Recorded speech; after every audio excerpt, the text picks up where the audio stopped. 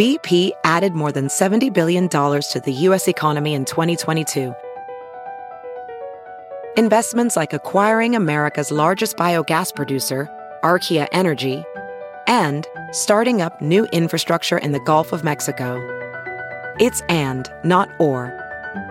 See what doing both means for energy nationwide at bp.com/investing in America. Whoa, sweet man cave. Thanks. Serious upgrade. How'd you pay for all this? I got a home equity line of credit from Figure. I was approved in 5 minutes and had funding in 5 days. Wow, that fast and easy? Yep, the application is 100% online, plus no out-of-pocket costs. Just fast access to the cash you need. How do I get started? Go to figure.com and get that serious upgrade.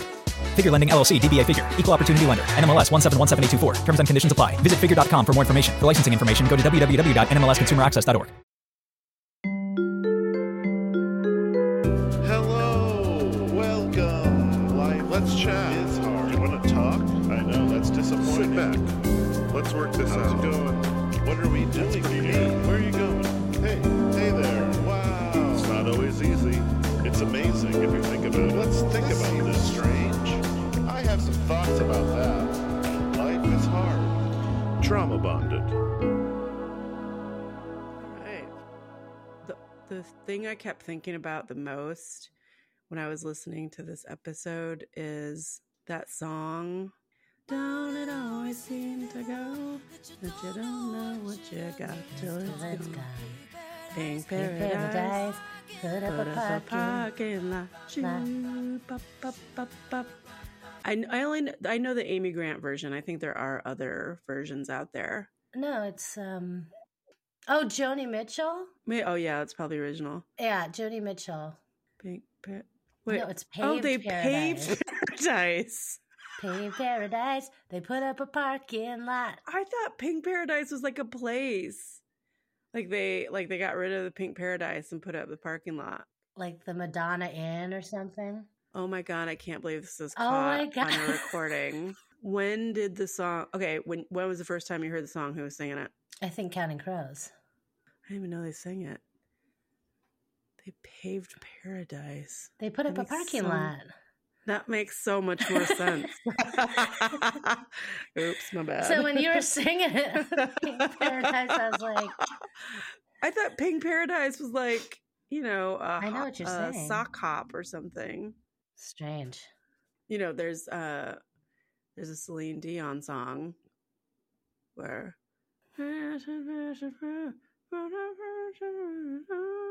everything I am because you love me.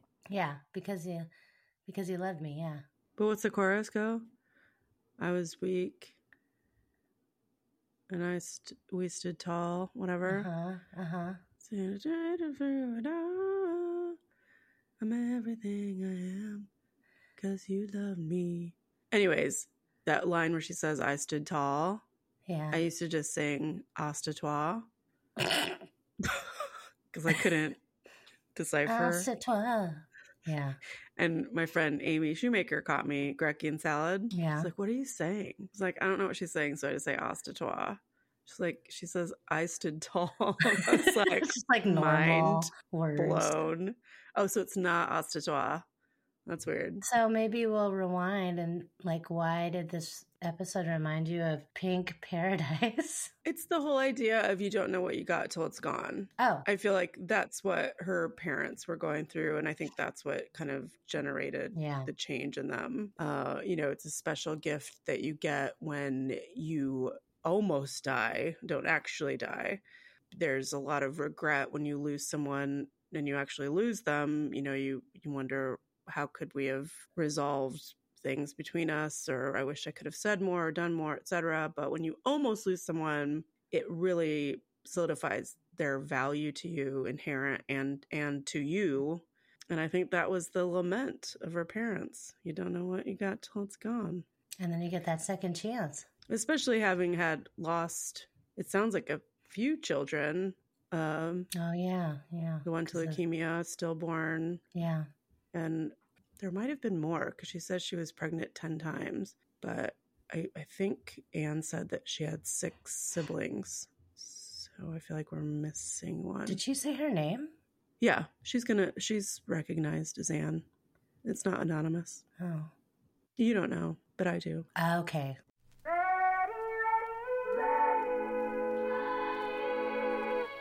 Welcome to Trauma Bonded. I'm Ellie Westberg, and I'm here with Therese Garcia. Hello, hello. And today we're discussing, this is actually happening, episode 297, What If You Were a Human Jumper Cable? Anne, our storyteller, grows up with a hard, abusive father and a bullying mother, but she finds happiness and acceptance in high school through cheerleading, friendships, and academic achievement. Then when she's 17, she's horrifically electrocuted, causing her to nearly die, causing the amputation of her leg in a lengthy hospital stay. While in the hospital, she's able to find her voice and her value and begin to feel compassion and understanding for her distraught parents at her bedside. It's these 56 days that shape her version of herself and how she sees everything. She finds purpose in her suffering and knows she can survive anything. And full disclosure, I'm the showrunner for This Is Actually Happening, and I have the privilege to vet stories and conduct pre-interviews before they go to WIT for the final interview. And T knows nothing about anything. She comes in fresh. And this show, Trauma/Bonded, is for the listeners, a space where we can talk about each episode, digest it, and reflect on it with empathy and also a bit of levity. That's Trauma Bonded.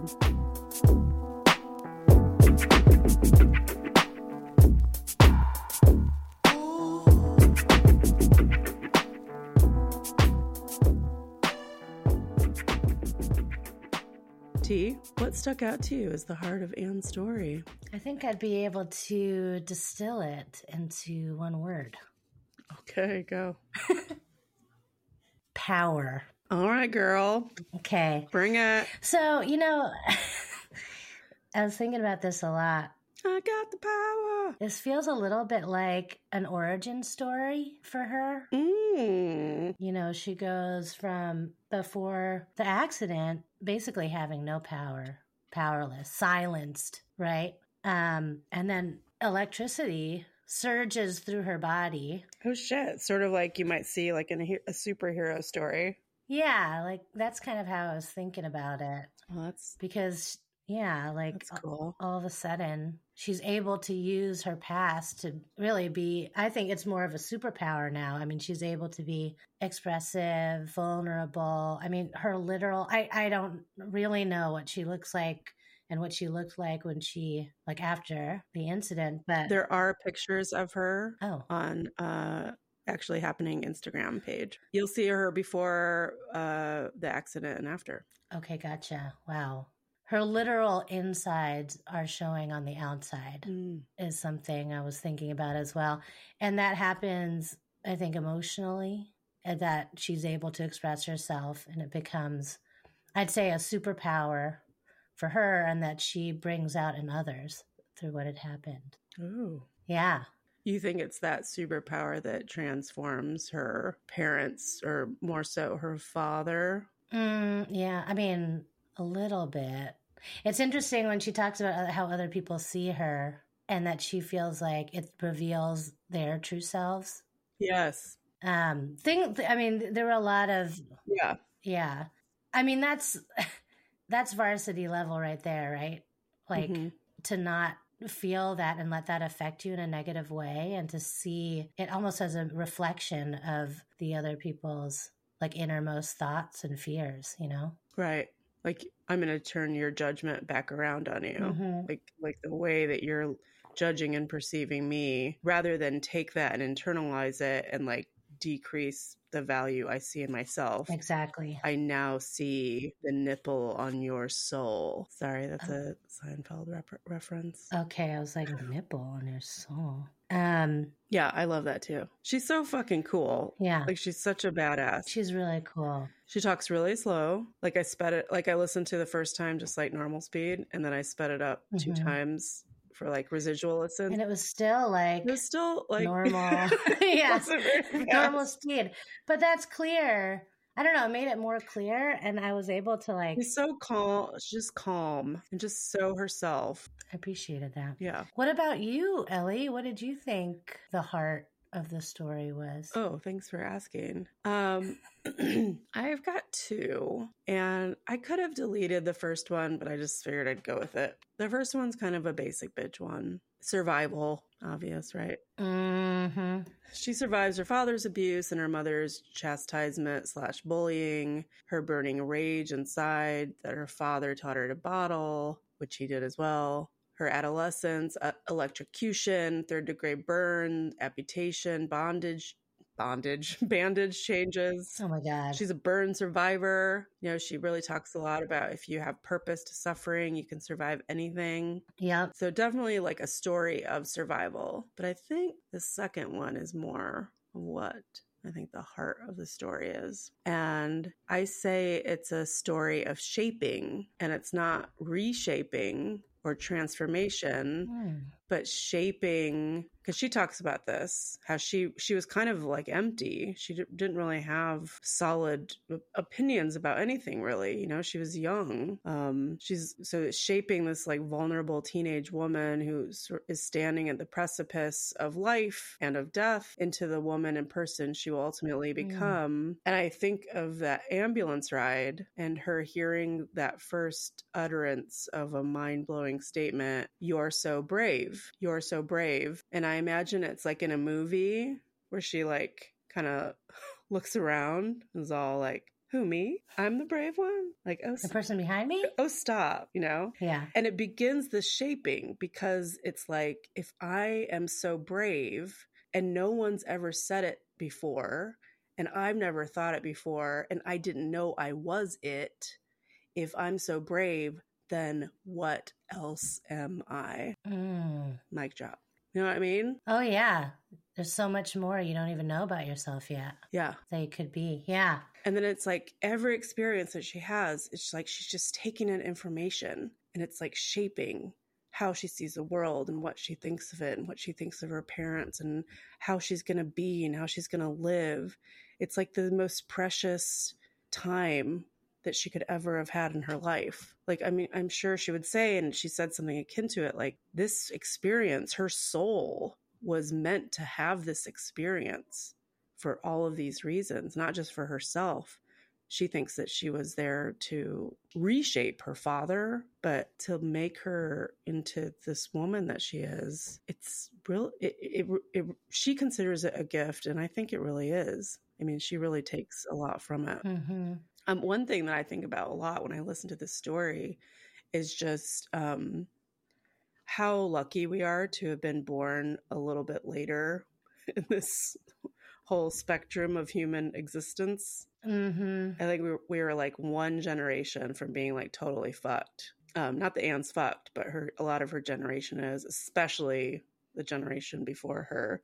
Like, we're so lucky to have been born later and into a more progressive time, and a time that we during our lifetimes have seen so much progress. Because her story, it really isn't that long ago in the whole scheme of things, but it really is a long time ago when you think about the progress.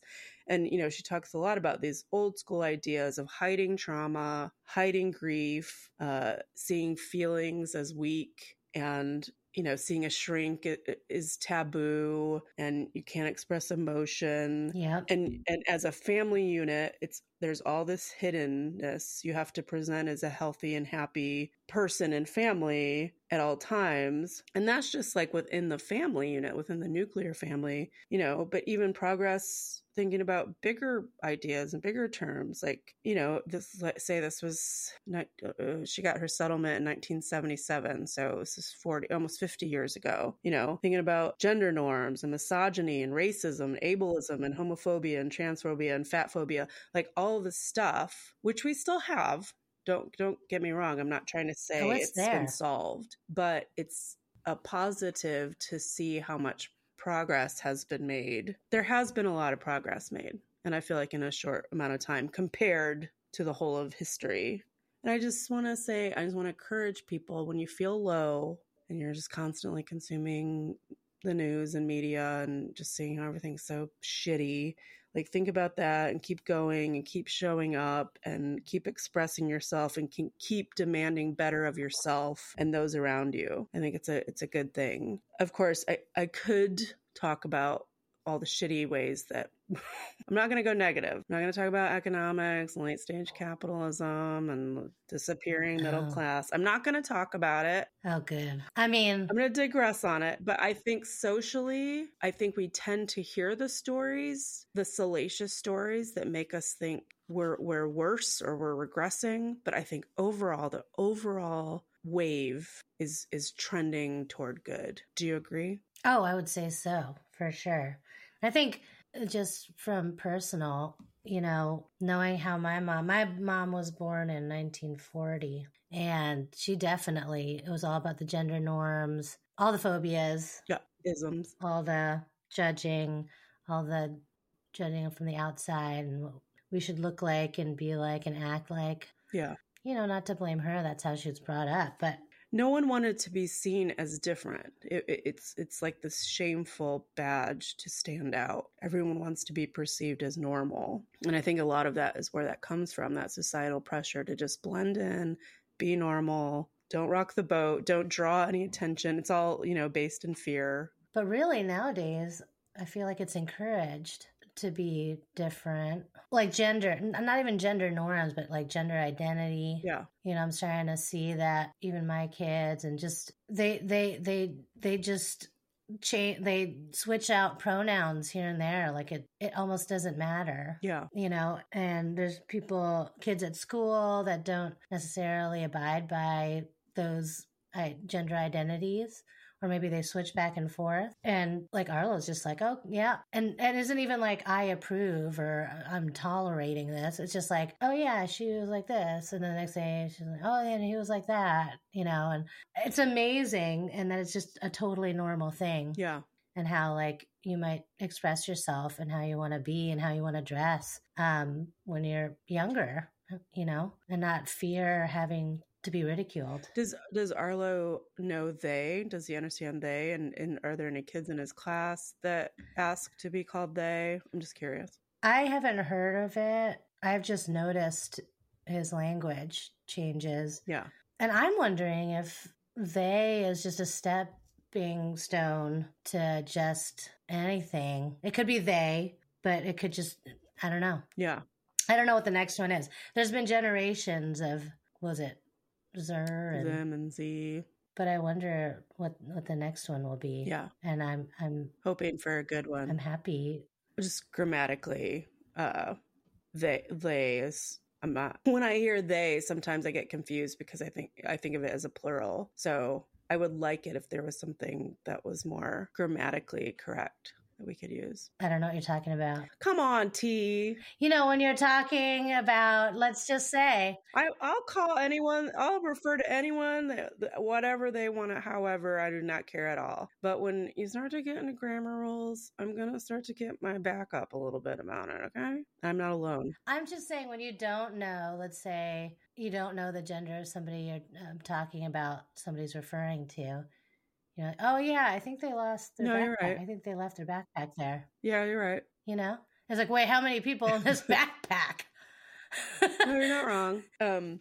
Building on that progress, I think in some way, and again, I'm not trying to like negate everything I just said, but I think social media is something that both adds to the progress, because we can see anything happening anywhere in the world at any time. Like that information is just like boom to you in a bolt of lightning. You don't have to wait for someone to report on it. You don't have to wait to see the paper come out. Like you're seeing things happen in the world in an instant.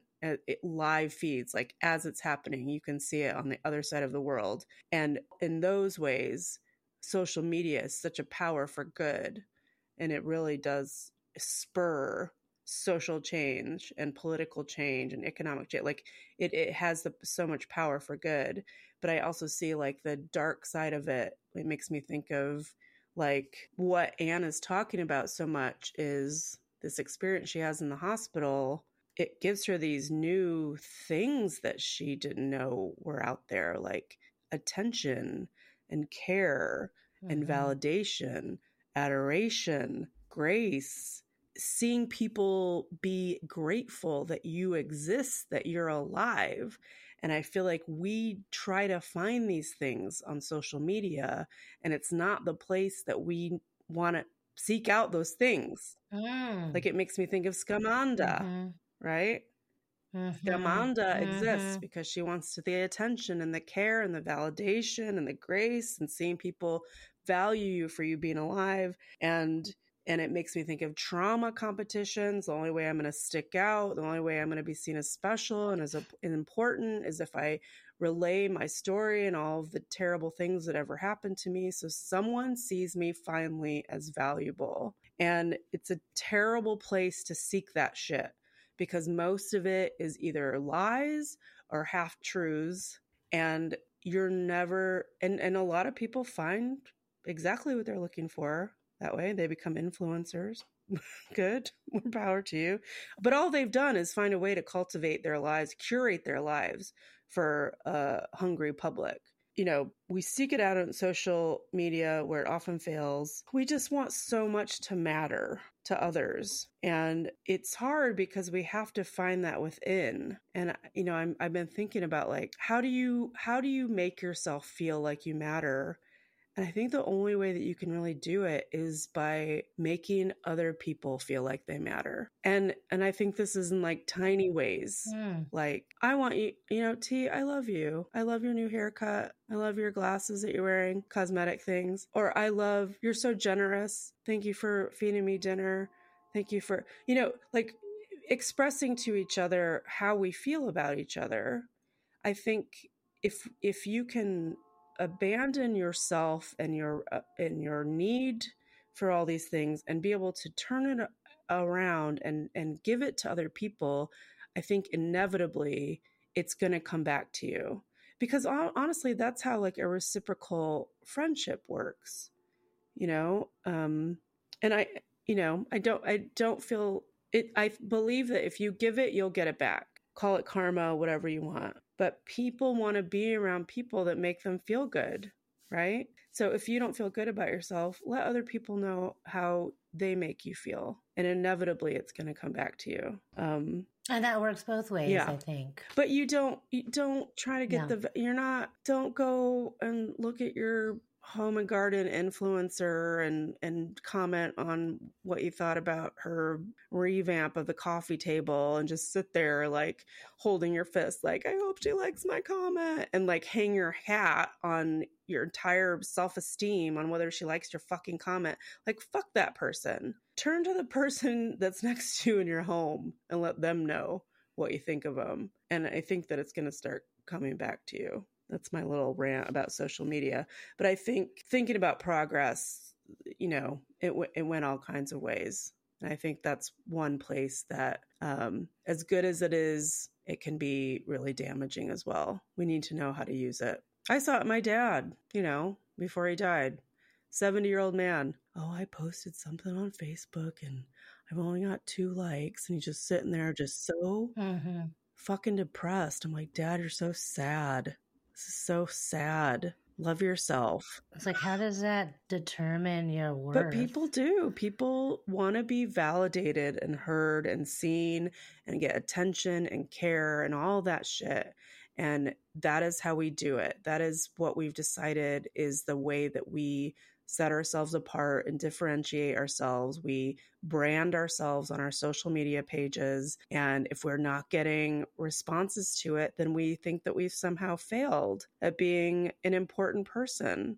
It's just total bullshit. Get off social media, you guys. Just do it. I do it for the most part. It's brilliant.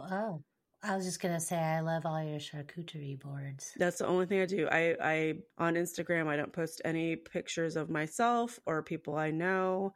I determined a while ago that I'm only going to post things that I make. And I will tell you, when I don't get a lot of love for things, it makes me feel certain ways. And I hate that. I hate it. Well, I for one, love them. I know. And people do. But I'm saying we shouldn't. It's if that is making you feel bad about something that you've made, then don't do it. Just enjoy the thing that you've made, and that's good enough. I made my kids. And you blast them out on social media, and you get a lot of love back for it. But I don't determine like my worth from it. And I don't blast it that much, but I did when we took like our photos when you were over. When we took those photos, I totally thought it'd be hilarious to show the blurry ones where it's just like chaos, because there were 99 of those, and then one good one where everyone's clear and looking at the camera. I feel slighted as the photog. Oh. All right, let's move on. I feel like, this experience that she has in the hospital, and it starts in the ambulance and it continues on in the hospital. It's the most shaping experience of her life, and ironically, she already loves the hospital, which is something you don't hear very often. This attention she gets from ICU adults and by her parents, the care, the grace, the adoration, the "you're so braves," the safe space where no one can criticize you, right? Who's going to criticize a burn survivor? There's healing. Everything's toward healing. You're allowed to express yourself. I mean, she howls at a nun in her face and the nurses just laugh at it. And who's going to tell her she can't? She's getting her fucking 3rd-degree burn bandages changed, and apparently terribly painful. And she's getting debrided. And she's allowed to howl in a nun's fucking face. I love that. It's a very unique little experience, or substantial experience that she has. She gets an outlet for her outrage. She's given permission to do whatever she needs to survive, whatever she needs to heal. And it's her deepest soul realizing how strong and a powerful person that she is. I mean, she makes clear decisions in this hospital stay. She realizes that she sees the flaws in her mother and makes this decision to separate herself from her permanently. If not for this experience, I mean, separate herself from perception of herself. Oh, okay. Yeah. And ultimately, there's no bullies in a hospital. Yeah. This is like outside of the pain and suffering. Yeah. This is a perfect situation for a person that's at the stage of becoming a person. Why do we abuse and misuse people when they're well, but then as soon as we see them as mortal through accident or dying, or maybe even going through something severe like birthing a baby or something, we want to protect them and we might almost lose them. Why does it take that to be able to value people? That's a really good question. It's like we forget. Yeah. You don't know what you got till it's gone. Pink paradise. See? Her mother with that "you used to be so beautiful." What? Bitch, what? No, she didn't. Like, what, bitch? What did you say to me? No. Before this happened, you were telling me I ate too much. I was a fatty, fat. And now your song is "you used to be so beautiful." I guess I'm like awful now, like the worst thing in the world. Well, that too. But the point is, that was never expressed to her before this happened. Oh, not at all. Right? So everything's like in comparison.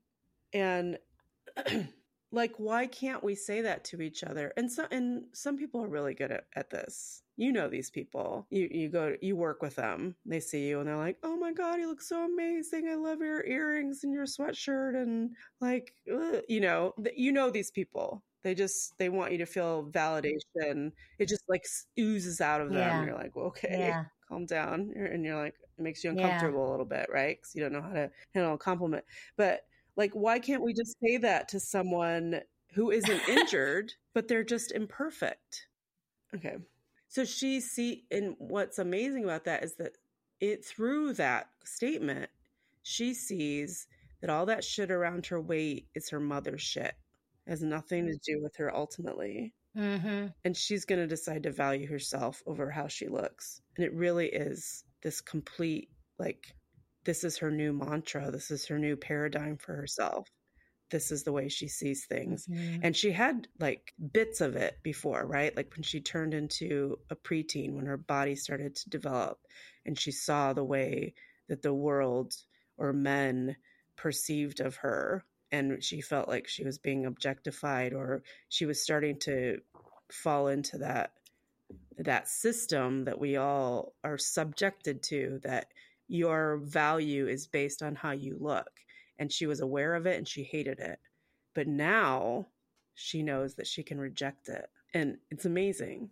You're right. That's what I'm saying. Superpower. It is superpower. You know, another, I almost had some word that I was going to use, but it was going to be something like mirror or reflection or something. But that is, I think, part of her superpower at this point. It's just like being able to reveal somebody, you know, make someone see their own ass, somebody else to themselves. Yeah. Yeah. I feel like that does have a name. Yeah. Or a word. Yeah. There must be, but I don't have a lot of words. Vocabulary is pretty small.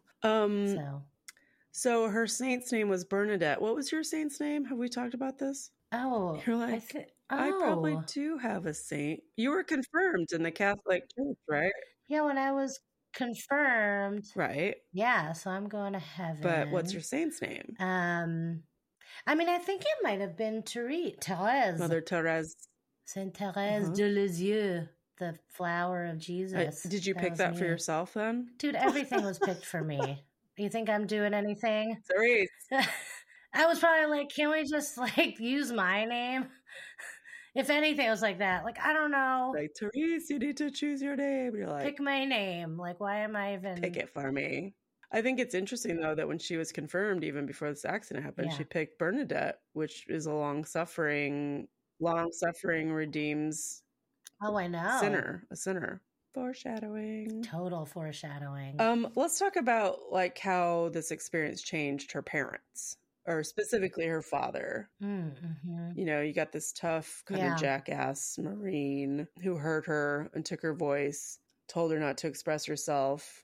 She has this accident. She sees her father afraid. And what's her reaction? She feels compassion for this fucker, right? Yeah. That was like the only time she got choked up. And when she talks about Jesus, I mean, I cry. Who doesn't, though, you know? She sees... For all my wasted years. For the lost money, the lost tithe money, for thousands and thousands of dollars. That's yours. Funds. That's yours. Oh, my God. Okay. Who does that? Just till I was 29. She sees him cry. She feels compassion. And he's broken. He's finally like broken open for her. What do you think is happening here? What causes this? They were so close to losing yet another child. And he probably is expressing his grief, and it's not necessarily just about her, but it is about other children that he's lost. Yeah. And maybe some guilt. I'm hoping, you know, I mistreated her. I abused her. When she talks about the abuse, like an early scar, I was like, oh no. So he's, instead of just like losing her completely to death, he's now left with, this is the broken body of a person that's been in an accident that you used to also cause harm to. It's staring him right in the face. Yeah, I'm sure he's confronted with a lot of guilt for how he's treated her for so long. That's good. I hadn't really thought about that. You know, it's like, I guess I thought of it more like it's near loss. It's a near loss. It is now this chance to do it over and finally see the value in the person that you've controlled and dismissed and quieted and abused. Even like from her mom's perspective, I guess she's now seen as a person, not as a woman, not as a whatever it is their expectations were. They're all fucked up. I do think it's ironical though, you know, like, okay, so Anna's like, it means a lot to her that both of her parents come and see her every day for the 56 days that she's in the hospital. But I think it's ironical that society, even at that time, would dictate that they should be going there to see her every day. So it's like, as much as it's changing for everyone, they're still abiding by some societal expectation or edict. I mean, that's just like so her mom, you know? It's like, I want to be seen as like the doting mom that goes to check on her, even though I don't really feel like it, kind of thing. I got my kid. I got all these kids. I got my job. I got my other kids. And here I am late night. It's hard. I feel like you're finally in a space where you are allowed to express weakness. You are allowed to be emotional. Like it is more expected of you than... It's funny. Like when I think about it, it's more acceptable to be emotional with someone that's nearly lost their life than it is to be at the funeral of someone that has actually lost their life. Like people feel like they can express more in a hospital than they're allowed to like at a funeral. Am I wrong there? But doesn't it feel like that's true? At least in America. Yeah. No, I think you're right. I mean, other countries are more expressive at funerals generally, but it's like you're buttoned up. Yeah, you're like a little bit strong face. Yeah. Chin up. Yeah. Yeah. Like you can't break down in front of everybody else, even if you're one of the closest people to, the deceased. But at a hospital, for sure. Be emotive about this person that survived something. Like you're allowed to emote over that. Or they could die. Or they could die on their way to death. You're allowed to show those scary and sad emotions. And you're breaking down. Button right up. Yeah. And then after it's done. And the other thing, like hospital, you're only there with the closest people. And then at a funeral, there could be so many strangers even. Wow, that's so true. Or maybe true. You don't even feel comfortable to be. You're going to more likely be emotional or expressive in a situation where, maybe it's just you next to her at the bedside, it's just family. But you're right. As soon as you get in public, like a funeral, it's, button it up, strong. You're right. There's a ritual, right? I mean, there's steps to it, but in the hospital, it's kind of a little loosey-goosey, unknown. Yeah. It's a bit loosey-goosey. Well, I also was thinking about the dad telling her, bottle it up, stuff it, all that. And then he was so upset, out in the waiting room, letting her friend know, hey, it's okay to cry. Right. He's just it's like okay. A new guy. Let's just do it. Yeah. Totally bizarre. I really love that. I'm pretty in touch with my emotions. I don't know. Either way, I probably won't be telling people to stuff it or it's okay to cry. But amazing. I think it's because he recognized that it felt good. It felt right. It felt good. And in trying to feel better himself, he wanted to share that gift with someone else. And that's huge, huge progress. Huge. But I will, in the end, she was saying that she was able to kind of forgive them or have that time to for them to, I don't know, they were human and they could be emotional with her. Oh my God, I was just going to talk about this. But her siblings never had that same chance, which made me feel... Yeah, gone. Which made me feel like, so are they going to the hospital being sad about her and then going home and being assholes and beating the shit out of their other kids? No, that felt weird to me too. Because I thought one... Right? Was there resentment from the siblings to kind of see this sort of specialized behavior from their cruel father to now this injured daughter? But I guess otherwise it's if they still feel this even during his death or past his death, then did he not fully change? Did he not give the same change in behavior to her siblings? Did he let it all out? Did he actually transform, or was it just something that she got to experience? Right. All of a sudden she's just the favorite now that she's gone through this and, he almost lost her. Yeah. And then, he goes home and it's these brats. I don't even know. They don't even know. Yeah, your sister's so brave. And look at you guys. Hey, fatties. I mean, what? There are people that are really good at I don't know. Compartmentalizing stuff like that. They're not necessarily transformed. Yeah, it's hard to know. I mean, also, we have to consider that Anne feels like a super kind of evolved type of person. So maybe the behavior was changed for the siblings, but they just didn't have this sort of unique experience where it could really become clear to them in their mind's eye.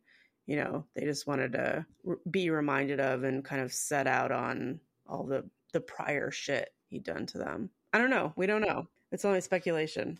Right. Let's talk about how she looks. She talks a lot about this, her appearance. Oh yeah. In all kinds of ways. Like it was almost hard to keep track of how many ways that she talks about this. Yeah. Valuing what's inside versus what's outside. You know, I love how she sees her body, like the way she talks about everything. Mm-hmm. You know, we touched on this a bit, you know, how she hates it when she hits puberty and she is realizing that she's seen as valuable because of how she looks. I loved how she would overeat to spite her mother. It was like this little petty revenge or quiet rebellion that she got to stage. Yeah. But then I loved it when she talked about being a cheerleader and being a sturdy bottom. That was my favorite too. Mm-hmm. A sturdy like bottom. I don't think she. Yeah, bottom. I mean, she used both of those words. But a sturdy bottom, that sounds a little... She's 5'8" and 150 pounds. That sounds pretty fucking small to me. But, I guess compared to like a 5 foot, 100 pound cheerleader in high school, yeah, she's going to be the sturdy one. She called herself big at one point. Yes. I'm like, I don't think so, honey. But okay. But what I loved is that she even said she was the happiest she's ever been. She felt happy. She felt accepted. She was thriving. And I feel like this is like goals for our children, right? Not lovers. We shouldn't want our kids to want lovers. We should want them to want friends, right? And good. Yes. Though she did say she didn't have a boyfriend because she was unattractive. That's great because she was happy. Come on. But that's great too. But don't say you're unattractive. You are attractive. I think she's talking conventionally. Because you're strong. But because you're sturdy. Okay. But she found acceptance and validation through good friends, and she found it through getting good grades. And she found pride in being a sturdy bottom on the bottom of that pyramid. She didn't say sturdy bottom, Ellie. She's happy and accepted. She didn't say sturdy bottom. That's all I'm saying. That sounds... Am I weird? Am I gross? She's sturdy and she's the bottom of the pyramid. When you say she's a sturdy bottom, it's like, let's talk about what we are. I'm lesbian, sturdy bottom, leather, you know. And then after the accident, it's like this line of thinking that she was already having. Again, it's not solidified because she's still like growing and figuring it out. But after the accident, now her values are like completely solidified. She sees her body in this totally different way, and she refuses to be judged for hers. And we talked about this. She turns it around and judges others for the way that they look at her. She's a fucking badass, man. Mm-hmm. Fucking badass. She is badass. That's how we should want our children to be. Do you know what I'm saying? I feel like this isn't talked about enough. Yes. We should be saying to our kids, the last thing you want is a lover. I mean, we would never say lover because that's just like corny. The last thing you should want is a girlfriend or a boyfriend. Go for friends. Go for activities. Go for grades. Go for fun and happy. Yeah. Like there's plenty of time to like be in a relationship. So stupid. Like, oh man, you know, this is something I'm just in the moment when I was in high school and I didn't have all the boyfriends in the world, like it felt like, you know, everything was horrible. But looking back, like I just know that protected me from so much that I could just grow into who I was without having to worry about that shit. And I just want that for your kids. I don't have kids, but I want that for your kids. Oh, for sure. I think about my kids too. And I think about, you know, when I was in high school and I didn't have a lover. And I was deep in the closet. Walk-in closet. And that's, because I had to hang out in there for a long time. But thank goodness, like... I agree. I don't know. It really helped me out that I got I had a lot of great friends. And I feel like this comes out in little, like, stupid ways. You know, I remember my mom never said it to me. Maybe she knew I wasn't pulling anyone. But like she would say to my sister, Sarah, who's the hot one, do you have a boyfriend? Do you have someone going to prom with? You know, it was just always this thing that was talked about. And I hated it. And I would never fault my mom. Like my mom, she came from that generation that Anne came from. You know, it was just highly valued. And I just want us to have kids that just wait on that shit. I know it's hard not to, you know, sometimes you just think that you've fallen in love. Yeah. But just wait on that shit. I don't mean like true love waits. I mean like just hang out with your friends, get good grades. Yeah, be you. Find out what's up with you, you know. I must have a lover. Before you're like, I must have a lover. It's like, no, you don't. And I'm kind of grateful I didn't have any siblings. Yeah, it's a weird standard. Then they'd have someone to compare me to. I think they knew like something was up with me. They weren't asking. Yeah, they didn't know what was normal. But one thing today that was interesting. Evie came up to me and she had her like tummy out and she's like, my tummy's so big. And I was like, yeah, I love it, you know? And she was like, it's too big. And I'm like, in my head, I'm like, where are you hearing this? What's going on? Is society coming through? How did you get that message? Like, how is it even, like, I don't even know. You're not even going to like, how? I'm looking around. Like, what are they talking about, Bluey? You know, because I know it just seeps in. It's going to seep in. Yeah. Yeah. Like that dog is so skinny and hot, you know. So gross. But I like was so aware and so like had to, and also truth, you know, I was like, belly is the right size. Your body is perfect the way it is. Like it's supposed to be. It's exactly how it is. It's perfect. And like, if it gets bigger or smaller, it's totally perfect. Get her face. Like, and she's like, your body's exactly what it's supposed to be. Yeah, you don't understand. Your body is a wonderland. I don't know, but I weird things to kids. That, but that's strange. What was your reaction? But yeah, I was definitely. No, she was like, okay. Then kiss it. She said, kiss it. I was like, okay. So I kissed it.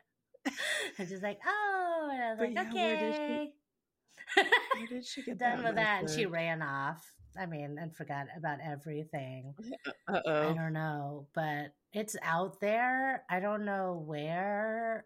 It's out there. It's kind of like when they say, like, you're born knowing the Beatles or something. So it's there. I guess that makes sense. It's in the world. It's in the air. So I feel like I just need to, and I want to treat her like I would treat the boys as well. Another conversation just today, looking for classes for Arlo. He's like, I want to take hip hop classes and art classes. Like, okay, because he doesn't want to do sports. I'm like, that's cool. That's cool. So I was showing him like these dance classes, and I was like, what about ballet? And he's like, no, that's for girls. I was like, never do that. When? Root it out.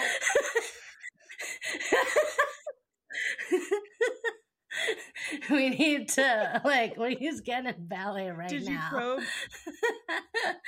I was like, football players play dance ballet. Yeah, it's good for balance. Like, I was is he into it, or did you change his mind? Okay. Yeah, he's definitely not into it. But he wants to take hip hop classes. No. That's cool. I love it that he's not into sports. Yeah, and maybe ukulele. What is it about sports that he doesn't like? Oh my God. A mom at the school. I don't know. Well, when I was like, oh, do you want to take art class? And he's like, is it a competition? I was like, no, it's just like they'll show you how to paint. I love it. You deserve that. I know. I'm going to teach you a few things. I don't know if that's a good thing or a bad thing. But I mean, these two moments happened today. And it's you are every like getting day. into nonstop. the thick of parenting because your kids are like becoming fully sentient beings, and you're going to be crossing these, they have thoughts and stuff, thresholds all the time, and like steering at them in directions. And you got to watch out, because even what if they do the opposite of what I say? They don't want to do what I say because you're crazy, Mom. Like, whoever said, yeah, ballet is for girls. I was like, there's literally a boy in this photo of a ballet class in a ballet class. Wow. Yeah. You're gonna anyway. It's like another job, man. There's a lot. I think though your kids are gonna be okay though, because you have such a peaceful, loving household. And like you and Gwen have a good relationship, and like there's never extreme behaviors going on. So I think everyone feels safe to express themselves and ask questions, and like it's just calm there. So I think you're going to be okay. I mean, most of the time. But yeah, I'm hoping.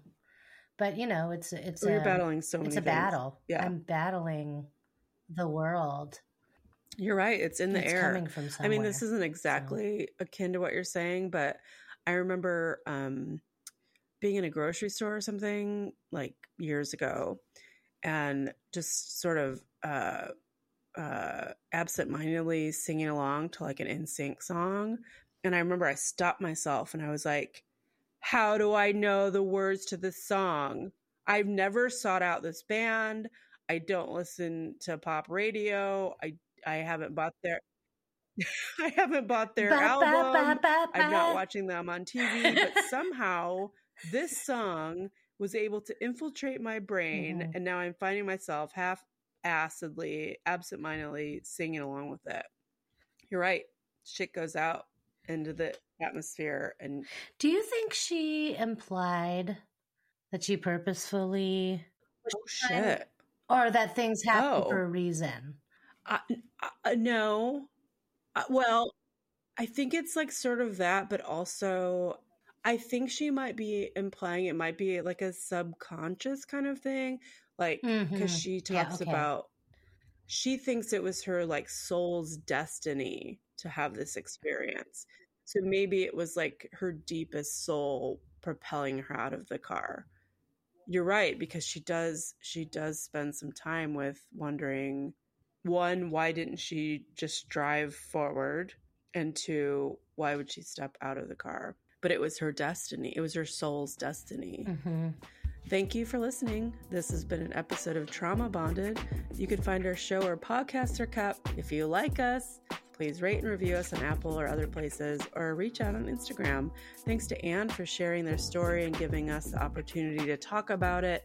And thanks to the This Is Actually Happening team, including Whit Missildine and Andrew Waits, and the maker of our music and website, Nathaniel Stromboli.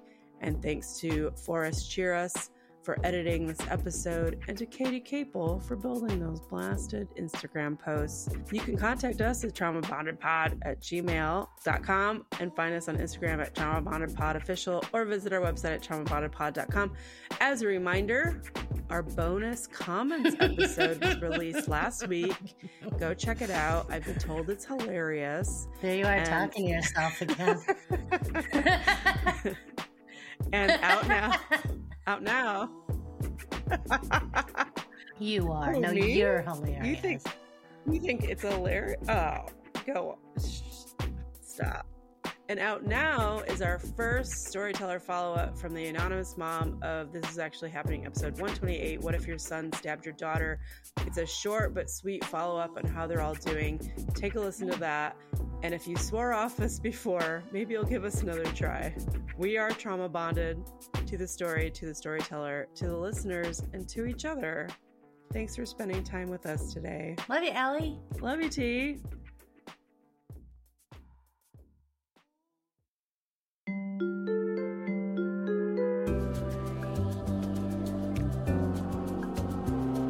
Good job. Hey, thank you. Hey, thank you. Okay. Have a good day. Thank you.